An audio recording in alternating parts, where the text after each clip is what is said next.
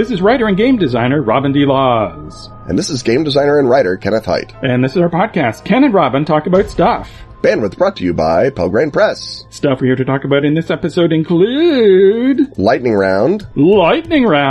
And yet also... Lightning Round!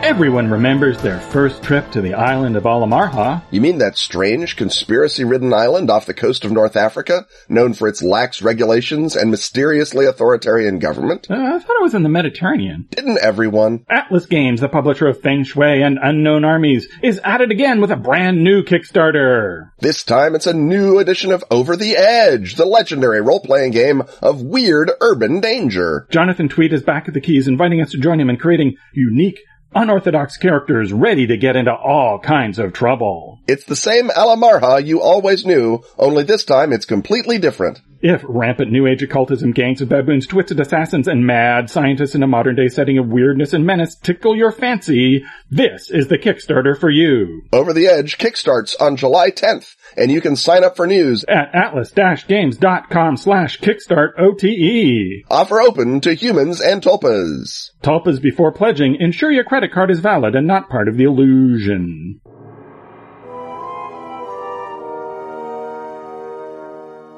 The rattle of dice, the thump of miniatures. The retinal scan you had to undergo as you entered this hut. The chutter of IBM Selectric keys and the glug of medium-priced bourbon. The gray alien and the Nordic alien having a kombucha. The whir of the projector, the dust motes dancing in the beam, and the sticky floor we're walking on. Heading up the crickety cobweb stairs. As we open the closet, tumbling out, Homburgs, Trilbies, Bicockets, Stetson? The whir of chronotons and the clacking of time gears tell us we've arrived at the 300th episode of Ken and Robin Talk About Stuff. All 300 episodes made possible by you, our listeners, because Robin and I, while we love to hear ourselves talk, would not love it quite that much. I think it's fair to say. Yes. We would have stopped talking. We are now just a few weeks shy of the 6-year mark.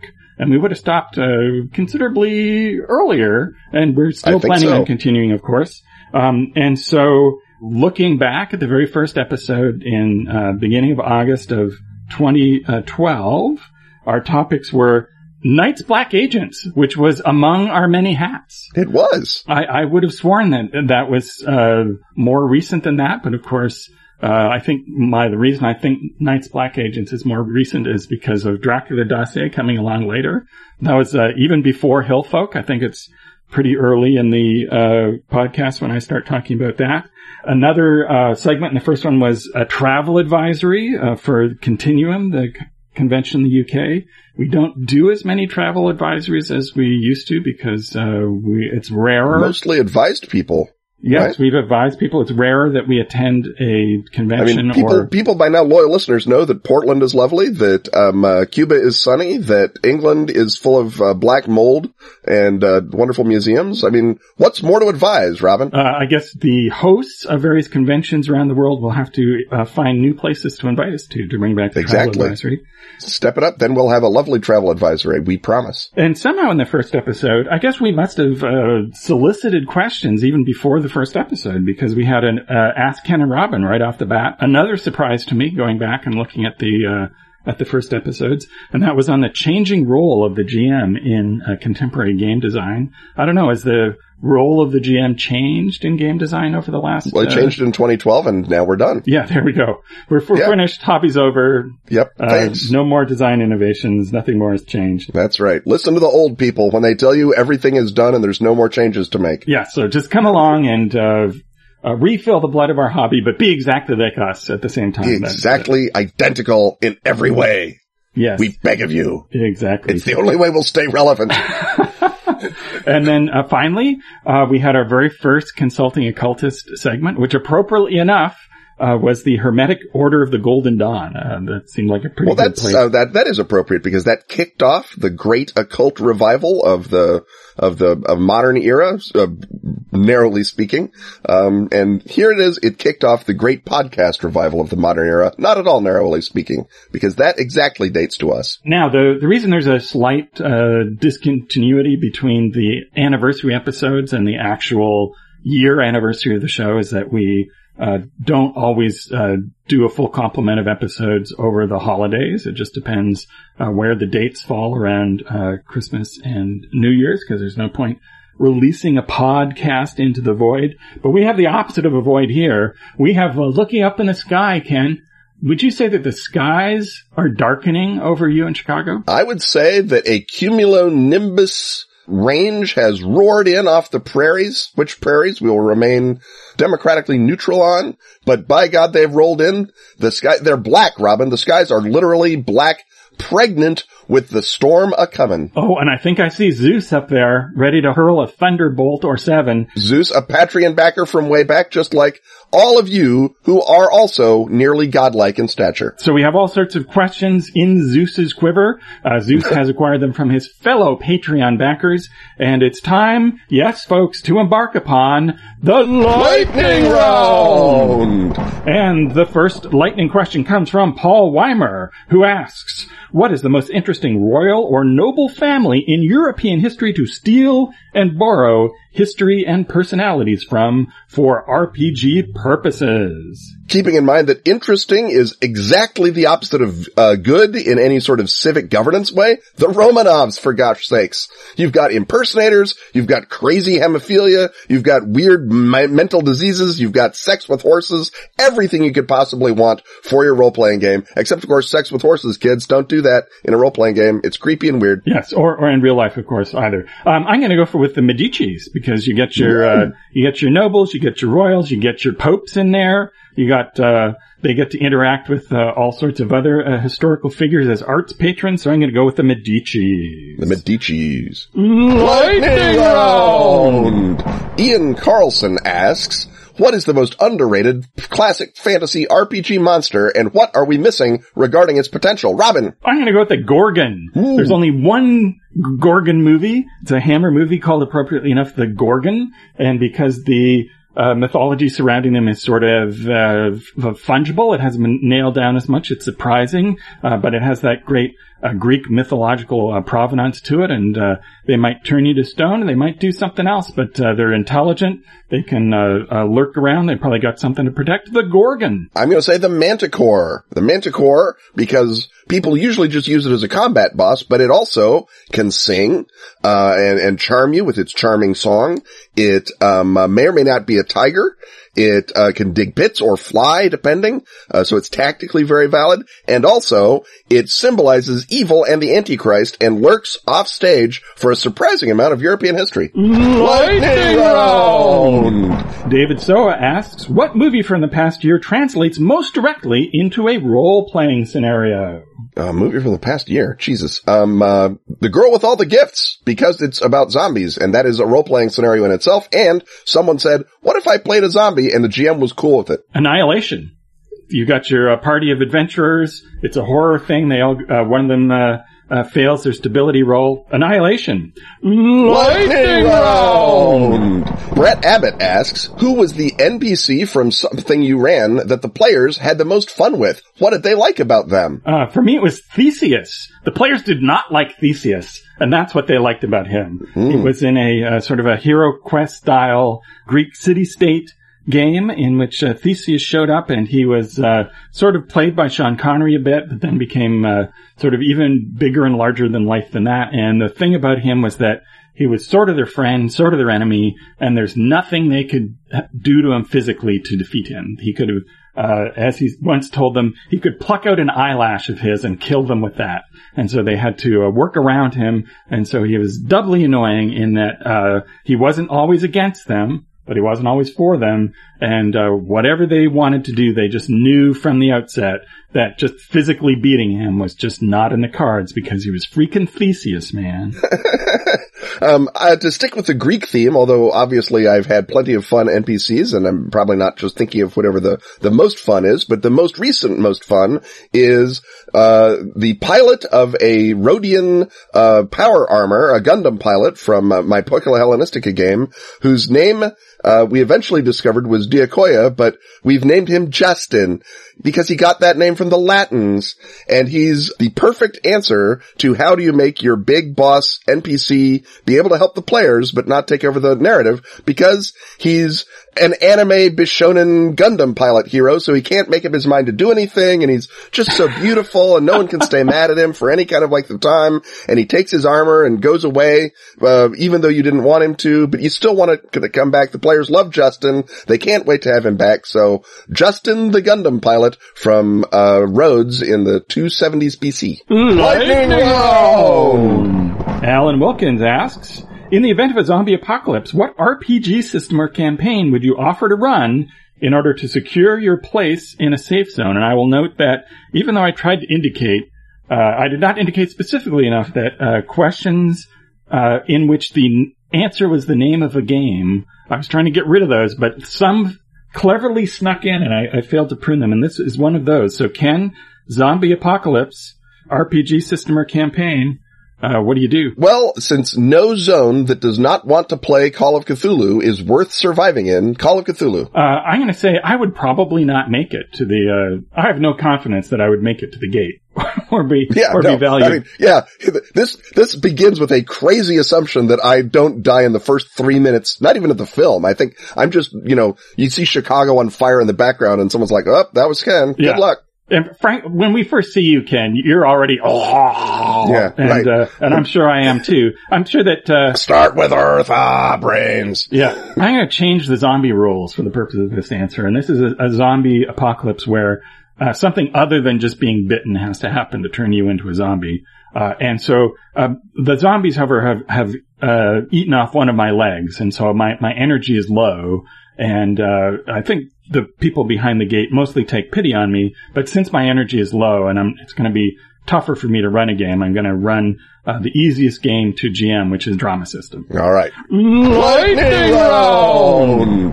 Dan Noland asks, please name an RPG module and an adult beverage that pairs well with it. Robin? Tomb of Horrors and Salmiakki, the Finnish salty licorice liqueur. It's awful. Yes.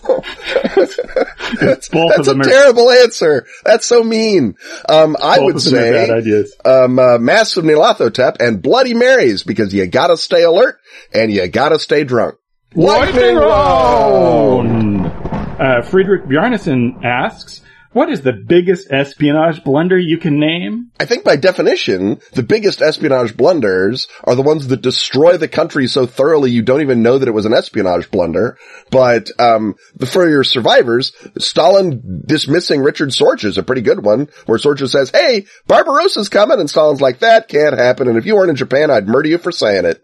But the CIA missing the fall of the Soviet Union entirely, also a big blunder. Robin? I'm going to go with the current one. I'm going to go with the one where the intelligence establishment of the U.S. Didn't notice that the Cold War had been started up again, and therefore sort of dithered while the Russians tipped a close election to a Putinist authoritarian. Lightning round! Joe Webb asks, what is the easiest, most interesting period in a culture's history to set adventures in, as well as drawing interesting PCs from? Is it birth and growth, the Roman Republic, for example, a stress during its height, the Civil War, or its fall? Robin? I kind of go for the fall, or for the recovery from a disaster, both Ash and Stars and Aftermath are sort of the recovery phase where bad things are still lurking, but you can kind of put things together, because I think players want sort of a balance between enough stability that they can prosper and have safe places to go, and that it's not just a total survival horror all the time, but at the same time enough freedom for them to be irresponsible. So any period where things are either beginning to come apart, or I think somewhat more sympathetically beginning to get knit back together again, possibly by them, is a good time. So I would go with the the recovery from disaster. And I would go with the frontier period, when a civilization or a culture is feeling its oats, it's strong at home, and is out messing with foreigners. That is your classic Wild West. That is your classic Hellenistic era. That is your Victorian, steampunky adventuring. That's, I think, the good time to set your culture, because, as you say, they've got security. They know that, their money won't be stolen by, grubby barbarians, but they got adventure, because there's weird foreigners out there who can be clonked over the head.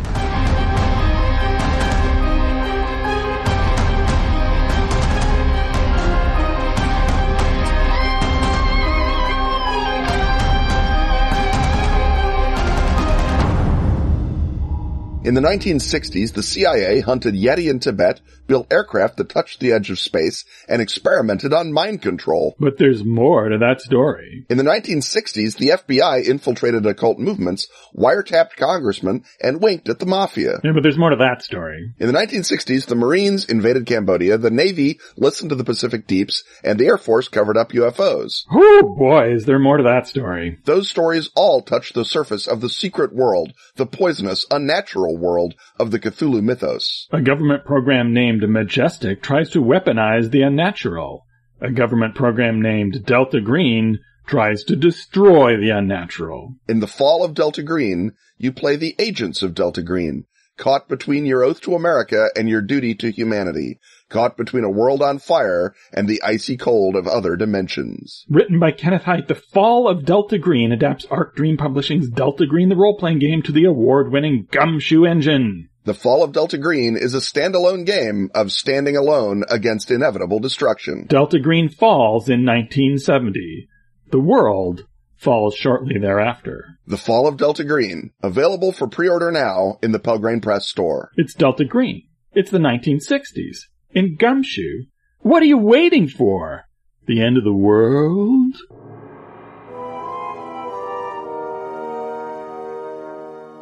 Lightning Round! Ian Carlson asks, if you could subtly crib a classic fantasy monster into a modern-day RPG setting, what would it be, and how would you do it without giving it immediately away? I'm going to go back to the old Manticore well. Manticores are terrific because they're sneaky and conspiratorial. They have a magic voice, which can soothe and hypnotize people.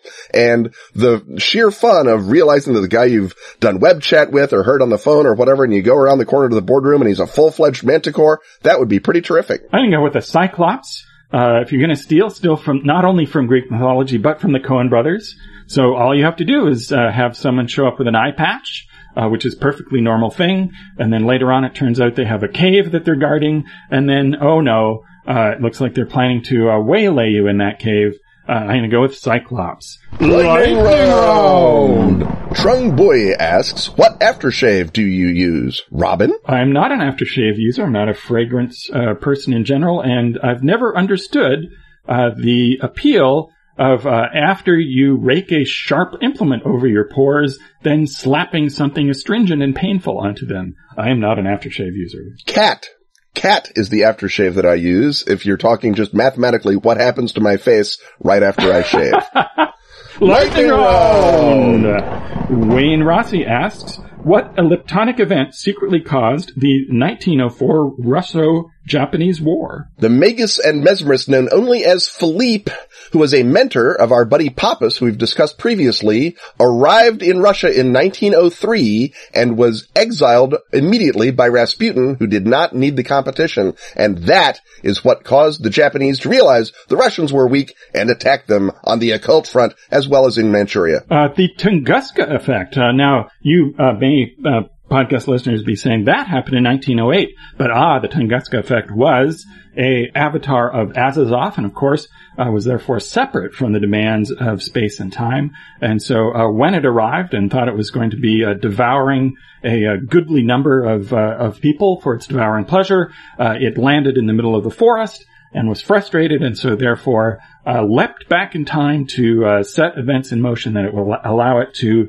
devour a whole lot of people who were killed because of the war. So, Tunguska effect. Lightning Round! Andrew M. Riker asks, how does the Start With Earth principle differ in its application to fiction versus RPG creation? Not at all. Robin? Yes, you need just as much exposition for any historical period outside of living memory, and it is just as difficult to introduce the setting complexities of Earth, which make less sense than anything you would make up. Lightning round! Sean asks, if you were hired to turn one current TV show into an RPG, which show would it be and what system would you use, or what would be the key elements of the system you would design? Robin? Jessica Jones, and I would use Mutant City Blues. Agents of S.H.I.E.L.D., and I would use the actual Agents of S.H.I.E.L.D., very little of the TV show, and a combination of Night's Black Agents and Mutant City Blues. Lightning round!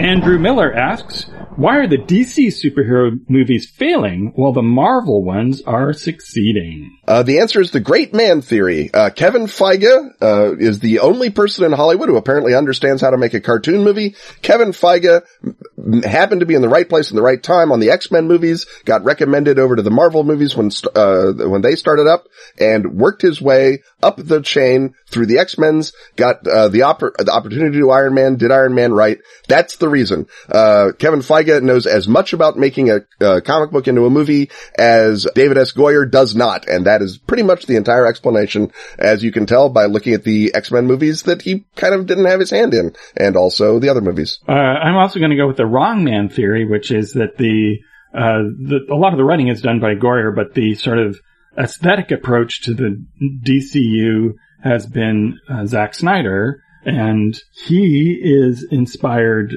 basically by his love of Frank Miller. And Frank Miller, of course, was a revisionist take on the mythology and was bracing because of that, particularly in terms of Dark Knight. But then the decade and a half of people imitating that wasn't so great, and doing a movie based on that instead of doing what DC is supposed to be, which is the brighter, more mythological version, and making movies for kids, darn it. So there's that too. Lightning round! Kevin L. Nolt asks, what campaign got away from you in the best way? Robin? That has never happened to me because I don't have a tight enough control on any campaign ahead of time to think of it as something that I have a hold of until it gets away from me. Ken? Almost certainly my Nobilis campaign, which I thought I had ended twice, and both times the players decided to do something big and dramatic that kind of cracked the setting. I think the second time they sort of delayed their own fun a little too much, but by gosh, it was their idea to do it, and every time I'd say, guys, this is just a role-playing game. We're not stuck with this. They're like, leave us alone, old man. We know what we're doing. So I think Nobilis.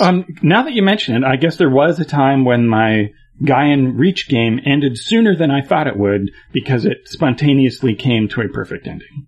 Lightning round! Doug Palmer asks, what's one game system you would like to design/develop for, but have never been given the chance? Well, I mean, obviously, the answer is I've never actually designed/developed for Call of Cthulhu, and I would like to be given the chance. Robin? Strokes chin.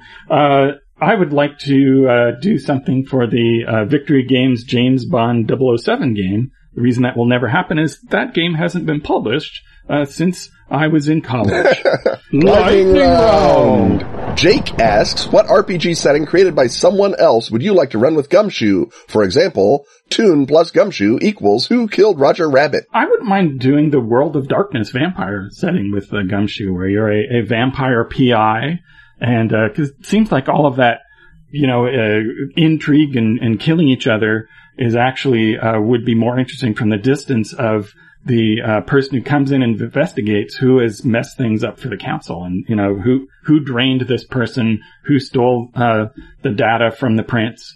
I think that'd be fun. I think it would be kind of fun to do a Shadowrun with Gumshoe, assuming that you got to sort of rein in some of the more ridiculous bits of Shadowrun. But Shadowrun has that wonderful, insane high concept and has never really had a rule system that lives up to it. And it's supposedly all about investigating and heisting and things that Gumshoe does super great already. So it'd be fun to sort of take Gumshoe out to the transhuman, super magical end of things and see what happens. Lightning round!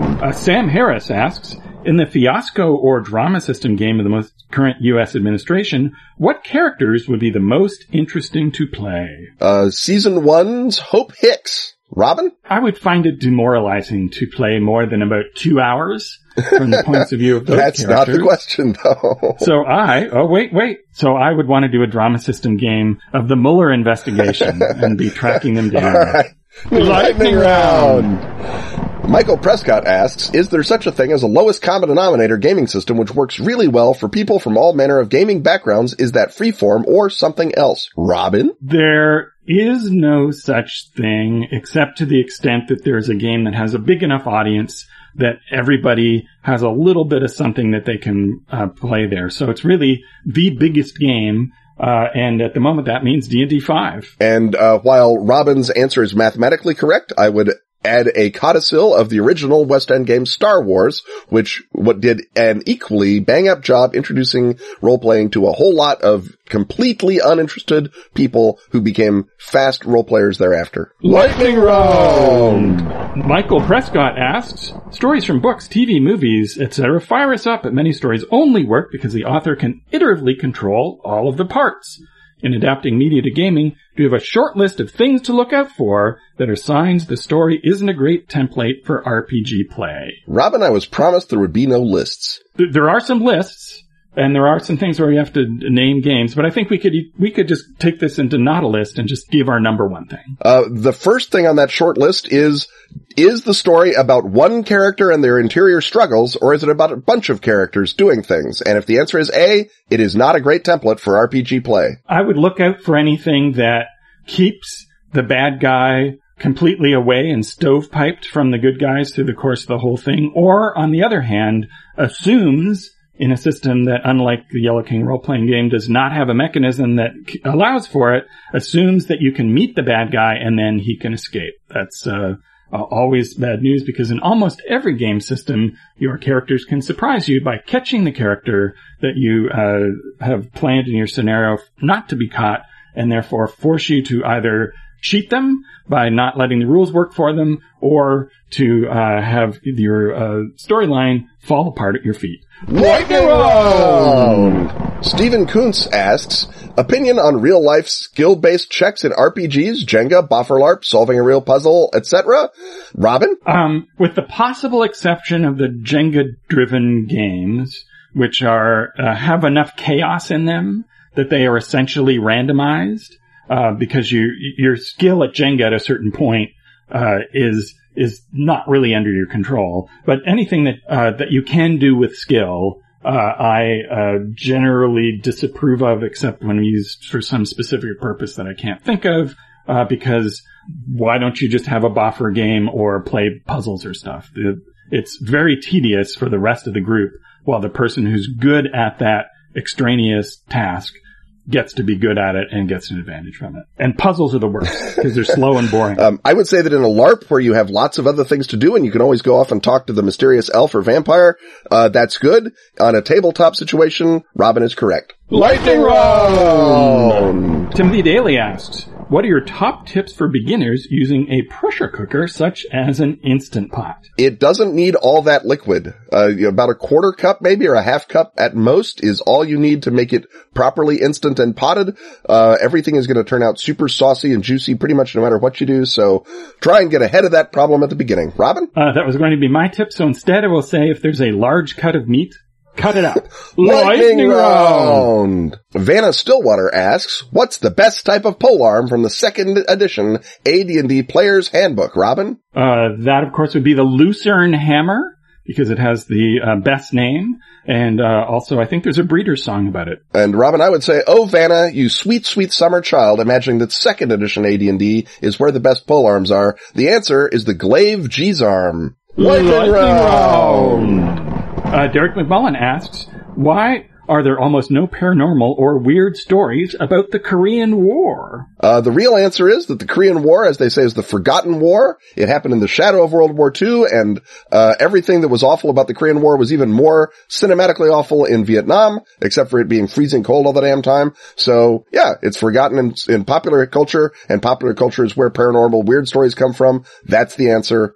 Robin, do you have a weird answer or a different answer? You are correct. Since there are almost no stories about the Korean War, statistically speaking, the percentage of those that would then have the paranormal in them are not enough for the number to be 1. Lightning round! Brian asks, how did working on the Yellow King RPG change your thoughts about combat mechanics, Robin? I was pleasantly surprised to find that there are lots of people who want to hurry them up a bit, at least in the context of an investigative horror game. They merely confirmed my previous thought, which is that Robin is an excellent designer. Lightning round!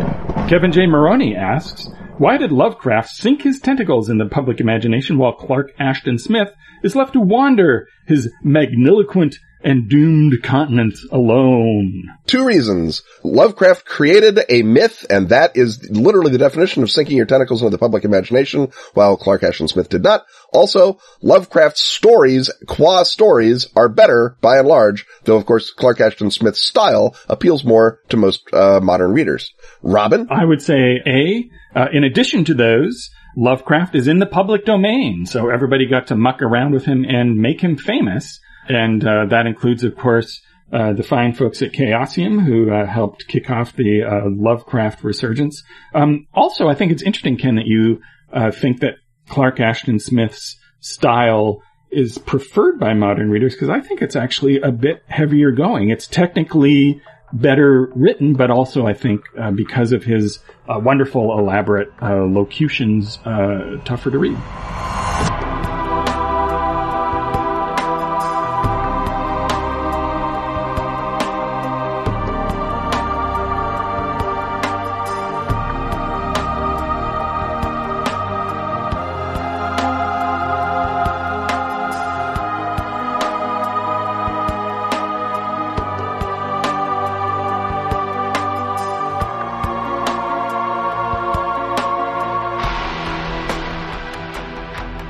Hey Ken, what happens when your steampunk RPG gets parasites in it?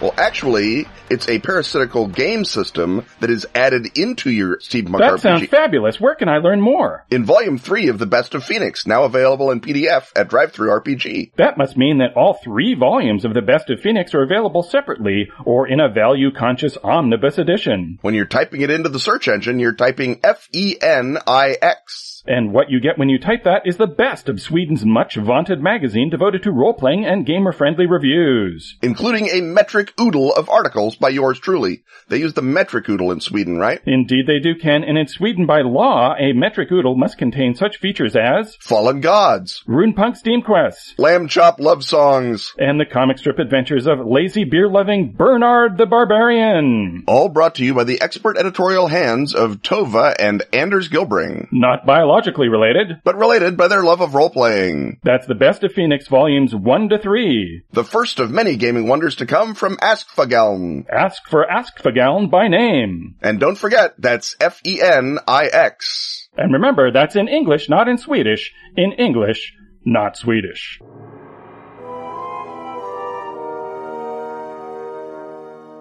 Lightning round! Michael Prescott asks, what historical writer would have made the best RPG writer? Robin? H.G. Wells. He's already a game designer, so he could hop on the RPG bandwagon. Alexander Dumas, because he's got adventure sense, he's got the sense of how to take history and turn it into a story without getting all precious about it, and also he wrote zillions of words a month, so he would have actually maybe been able to feed himself. Made a living at it. Lightning round! Alexandria Perman asks, what's a cuisine that you struggle to enjoy? Vegetarian food. Robin? The cuisine of my people. Central Ontario farm-based, boil the crap out of it cooking.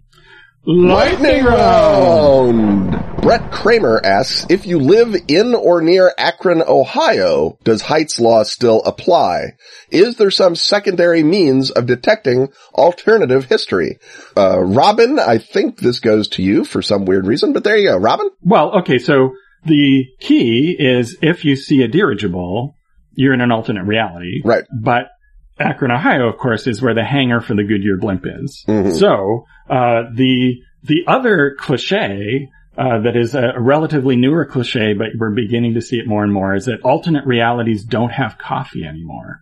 So that's the other thing. If Starbucks exclusively serves chai tea lattes, you're in an alternate reality. Also, I think Acronites know the difference between a dirigible and a blimp. So it does still apply. Take that, Brett Kramer. A patron jab. Lightning round! Doc Cross asks, pre-1960 motion picture that you could slide the mythos right into. All or any of them, really. But my favorite, that is actually a mythos movie, even though it doesn't know it, is Gabriel Over the White House, which is about the President of the United States having a strange mental effect and coming out a weird fascist. A clear-cut case of Yithian possession. And, by goodness, that was good fun back in 1933 when it was made. Oh, how delightful. The easy answer to this, Doc, is any Val Lewton movie. So right. I'm going to go one step adjacent to that and say The Woman on the Beach, 1947, made at RKO during the period when Val Lewton was making films there, but made by Jean Renoir, the titan of French cinema, the director of Grand Illusion and Rules of the Game and The River and so many other classics of the cinema canon.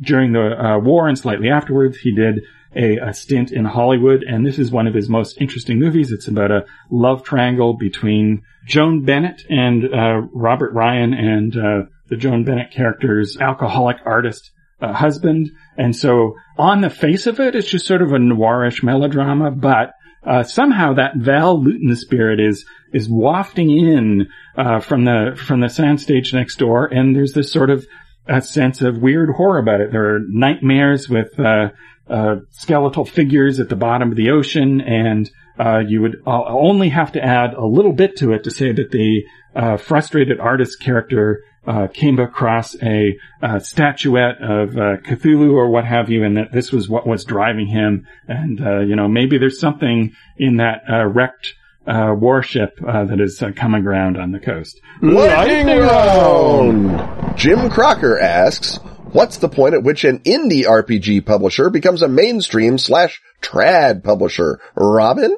When you have one full-time employee who is not a founder of the company or owner. When you say you are not an indie RPG publisher because the entire category begins and ends at self-declaration. Lightning round!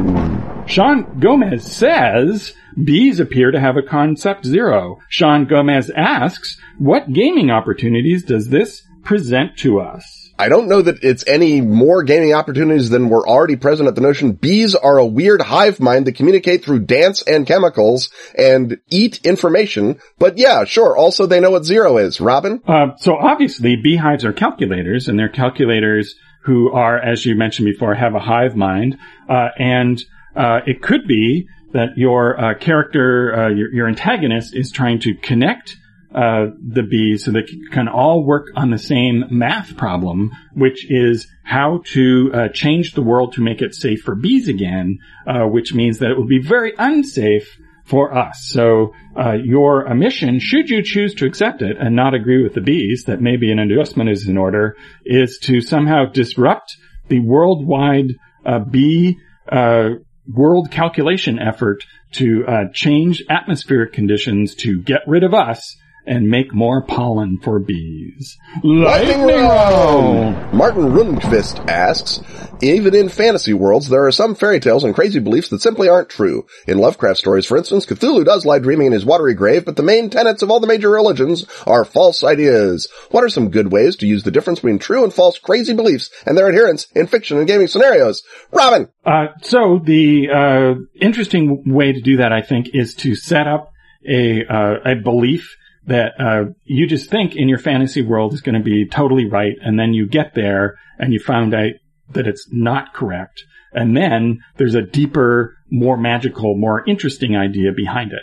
And so you could either debunk a common assumption that your players have about what's going on in the world, like why everybody knows why magic swords work the way they do, because you go to the enchanter and you get them enchanted up, and that's fine. And then they decide that the magic enchantments are, for example, made by bees, and that the bees have a plan. And so you have to come up with some reaction to this, because that complete change in fact will either portends disaster that you then have to fix, or if revealed, will wildly change society. And in first case, you have a problem to solve. In the second case, you have a moral dilemma.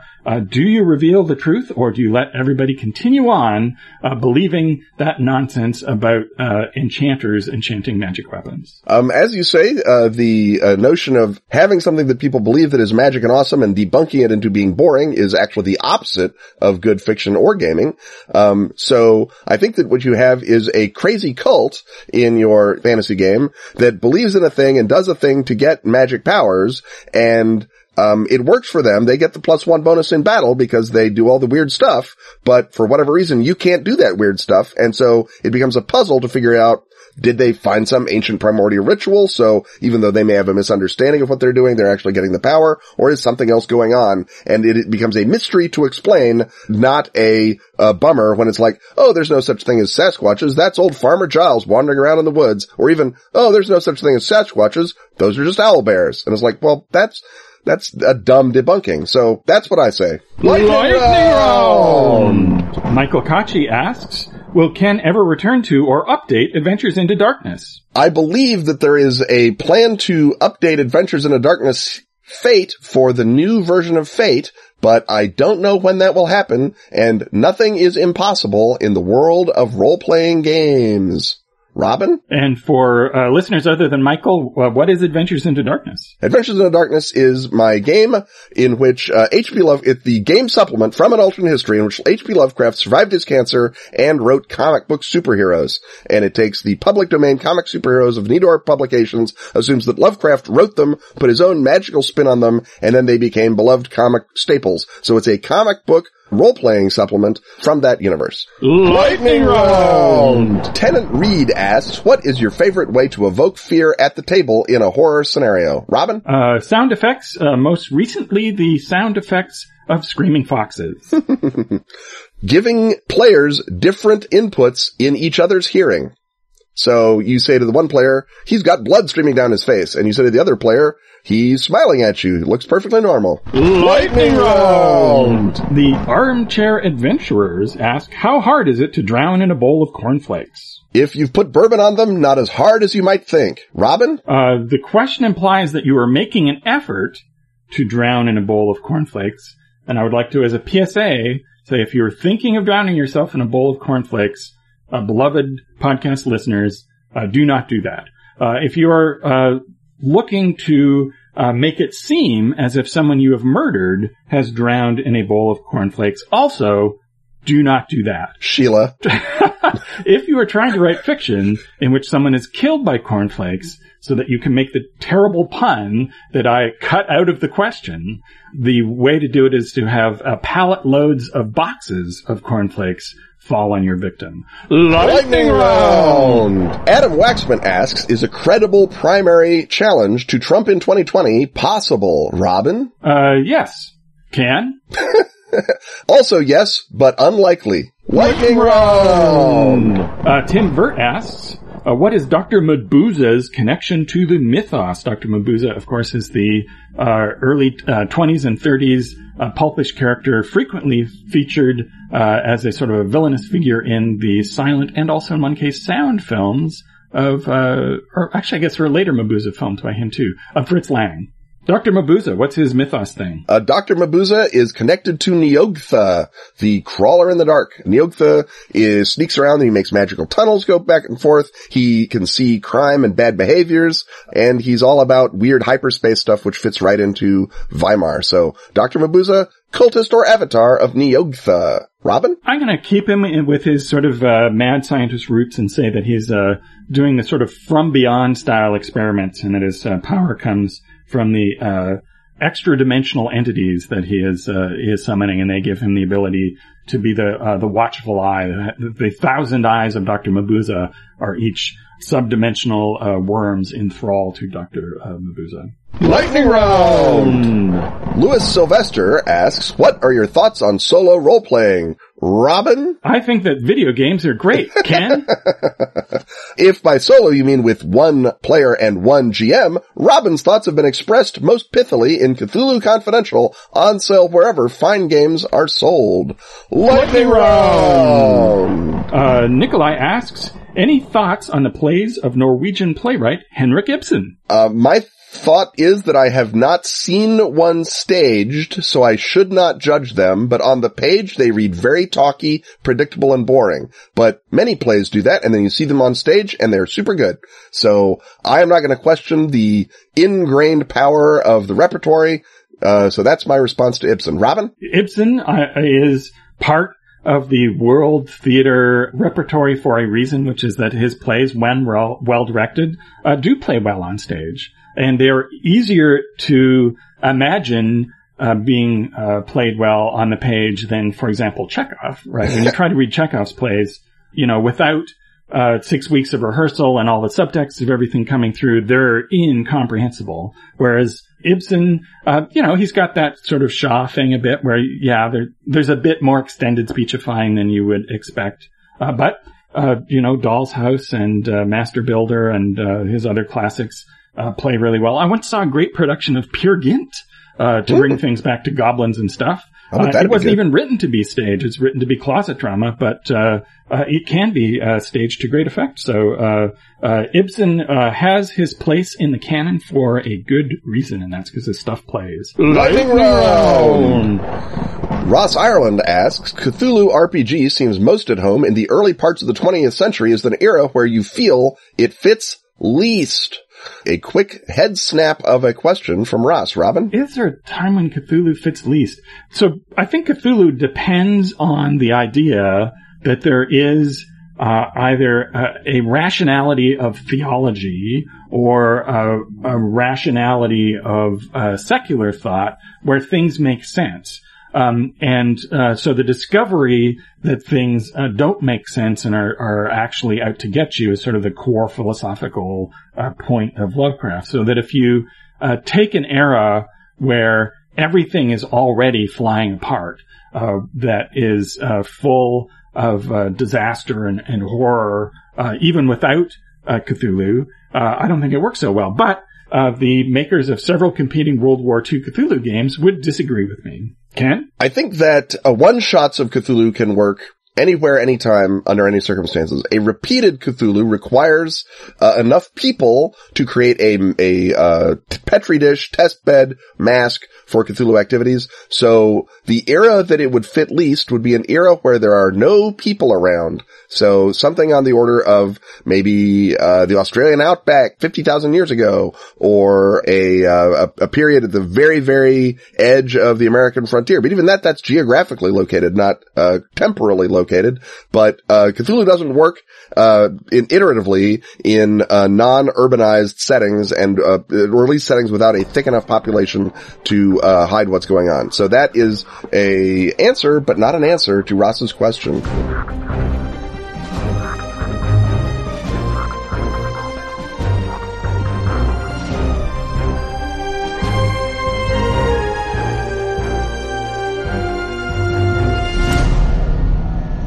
Born of the U.S. government's 1928 raid on the degenerate coastal town of Innsmouth, Massachusetts, the covert agency known as Delta Green opposes the forces of darkness with honor but without glory. Delta Green agents fight to save humanity from unnatural horrors, often at a shattering personal cost. In Delta Green, the role-playing game, you play those agents. Fight to save human lives and sanity from threats beyond space and time. The long whispered of slipcase set has now shipped. This stunning edition includes 2 full-color rulebooks. The Emmy Award-winning Agent's Handbook features rules for creating agents and playing the game. Gear, combat, dossiers. The Handler's Guide for the game moderator who presents the mysteries and horrors of the Cthulhu mythos. Terrible secrets of the intelligence world and of eons pre-human. Percentile-based rules compatible with 20 years worth of Delta Green scenarios and sourcebooks. A universe of cosmic terror lurks just out of sight. Can your agents stand against it?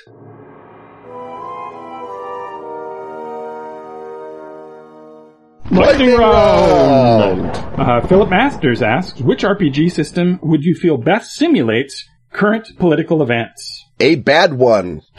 Fatal, perhaps, or maybe one of those that you have to roll a zillion times to ever get anywhere, and by the time you're done, you're already bored. Or the Morrow Project, which is just terrible. Robin? This was already answered in a previous question. It's Fiasco or Skullduggery. Lightning round! Darren Hennessy asks, Harley Warren, badass occult investigator or belittling jerk? Robin. So, Harley Warren is from the story Statement of Randolph Carter.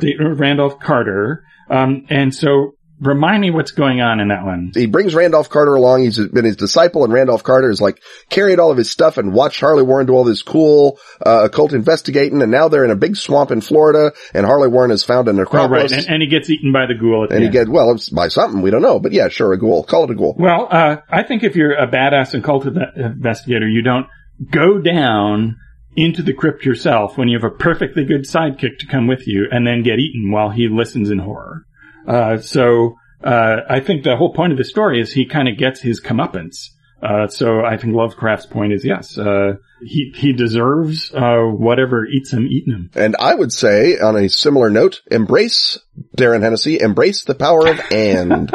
Lightning round! Laryl Hall Benny asks, what recent games do you believe have not received sufficient attention and which you would recommend to Cartas listeners? Right off the top of my head, I would say Velvet Glove by Sarah Richardson, which is yet another, Powered by the Apocalypse game. Maybe it's getting crowded out a little bit by that, fratricidal, multiple launch, that is in that space, but it is super interesting. It's super fun to play. Sarah's a great designer, and it uses the strengths of PBTA instead of just cobbling PBTA on whatever else it is people thought that they wanted to do. So I would say Velvet Glove by Sarah Richardson. Robin? I've been Periscope down on Yellow King for so long that I think all the things that I would think of, I was going to say Harlem Underground, but it's up for a Diana Jones Award, so it's great. You can't, I mean, that's the trouble, is it's hard to find games that are, that haven't received sufficient attention, I guess. Yes, I do not have the hunting time that I used to have, so if you're going to look for something obscure, I'm afraid you're going to ask someone other than me.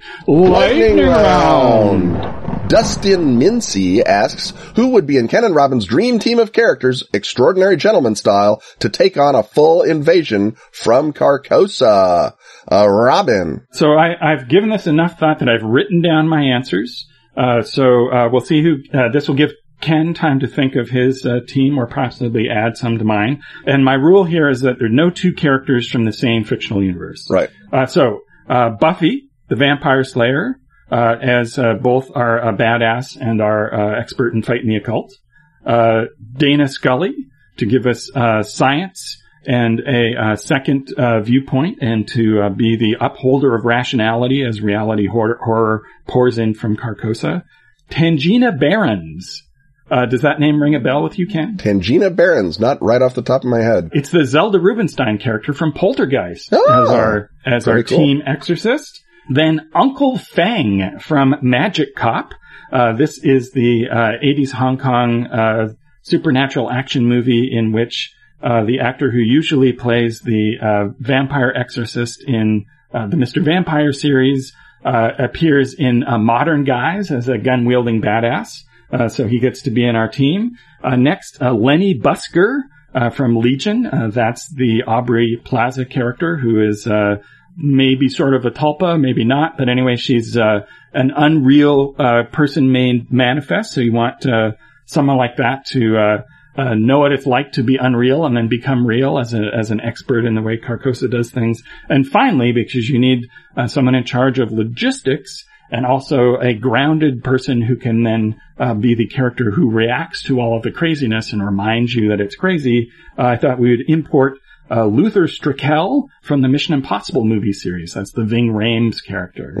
Ken, do you have a different team or any additions to my team? For a full-on Carcosan invasion, I would say that you want Guy Debord, Obviously, he's your mastermind. He's there, letting you know what's the spectacle and what's real. He's got it going on, and for whatever reason, he can get people to listen to him who are normally strange and squabbly. So I think Guy Debord is your sort of man in the wheelchair, running it from behind. Obviously, your point man is Agent Lee from The Ticket That Exploded by William S. Burroughs, because he is already used to fighting mind control conspiracies. It will be another day at the beach to him. I think John Constantine has to be there, because you need someone from the comic book world to pull reality back into shape, and John Constantine's powers are cunningly unexplored, which is exactly what you will need when you're battling Carcosa. And then finally, I think maybe heroic architect Howard Rourke from the Ayn Rand cinematic universe, because architects is how you stop Carcosa, and an architect who believes A equals A is exactly the guy you need stopping Carcosa. Robin? Rourke is just going to build his King in Yellow death trap, and at the very last minute he's going to complain that somebody wrecked the specs, he's going to blow up his own thing, and then the king is going to eat him. That's why he has to be kept in line by Guy Debord, Robin. It's a team. Man. It's a team effort. And John Constantine, totally unreliable. Yeah. Carcosa. You're fighting Carcosa, Robin. You're not fighting Thanos. Lightning round. Steve Dempsey asks, in the matter of Canadian perseverance versus American might, who would win an arm wrestle between you? I must admit, this is a question I have never once given an iota of thought to. Ken? Yeah, I don't even think in the ample Ken and Robin fanfic that this question has come up. That's a dreadful thought in all kinds of ways. Yeah, isn't it? Isn't it an awful idea? But, you know, there you go. Now it's in the world. Don't tell us. I think it would just be whoever knew that the other one wanted it more. I think that they would let the other person win, because the bid is sacrosanct, right? Yes. And I guess if there's some sort of, we're in the Grandmaster's arena and we're forced to go along, I'm not sure I think it'd be a draw or something, because, I do arm workouts as part of my, workout routine, but I think you have center of gravity. I do. Over me. Low center of gravity. I just know that afterwards, when we both wrote about it, that my sentences would be shorter and have fewer parenthetical statements. Lightning round! Jeff Cannell asks, have either of you ever explored the Mammoth Cave complex? The early text game Adventure the Colossal Cave was based on it. What element of the mythos would be most suited for a story in that context? Robin? I have explored the Mammoth Caves. If by explored, you mean gone down as a tourist and done the tour when I was a kid. And so the Mammoth Caves are in Kentucky, I believe. Is that correct, Ken? Yes. Yes, they are. Let's say that it is. And they are very large. And hence the name. Hence the name. They're very extensive and also kind of boring. If you want to see like stalactites and stalagmites and natural features and all sorts of cool things, you go to the Luray Caverns. But the Mammoth Cave is just a big, giant, very dark hole in the ground. And so, I guess you gotta go with, if we want mythos, closest as you can get to the troglodytes of the descent, which I guess is Ghasts, maybe. Right. Or the inbred Martenses from, Lurking Fear. Yeah. So, it's a basic cave run, darkness, something that wants to eat you, you can't get out. And lots of direction to get lost in. And I think it would be fun, although less on the nose, to put Volthoom from Clark Ashton Smith's The Vaults of Yovombus in it, because I think a Martian space vampire would be fun in Kentucky. Lightning round! Roger Edge asks, what is your con beverage of choice? Vodka tonic in the bar, for reasons already discussed, bourbon in the hotel room, and Coca-Cola, all the sugar, all the caffeine, every other time I can possibly get it, although obviously coffee is just as good in many circumstances. Robin? During the day, water and coffee. In the evening, I gotta pace myself, especially at a convention with a lot of people. And so, my rule to myself over the last few years, is I never just order a drink for myself, because at some point in the evening, some lovely person might come along and want to buy a drink for me. This is not a request to buy me more drinks at Gen Con. I do not have a shortage of them. Buy Robin more drinks at Gen Con, everyone. What are you waiting for? But when someone does that, I ask, what are you having? And if it is not horrible, I enjoy the offerer's beverage of choice. Previously on the podcast, we did a whole a segment about my quest for my default cocktail to order in a bar, and that turned out to be the old-fashioned. Lightning round! Drew Clowery asks, what technique, idea, mechanic should the computer game industry steal from the tabletop industry next? Robin. Dramatic scenes with a petitioner and a grantor. Non-nerfed multiplayer play. Lightning round! Tony Kemp, what are your respective favorite, for any value of favorite, historical time periods? It's sort of a tie between the Elizabethan age, broadly spoken, and the Hellenistic era.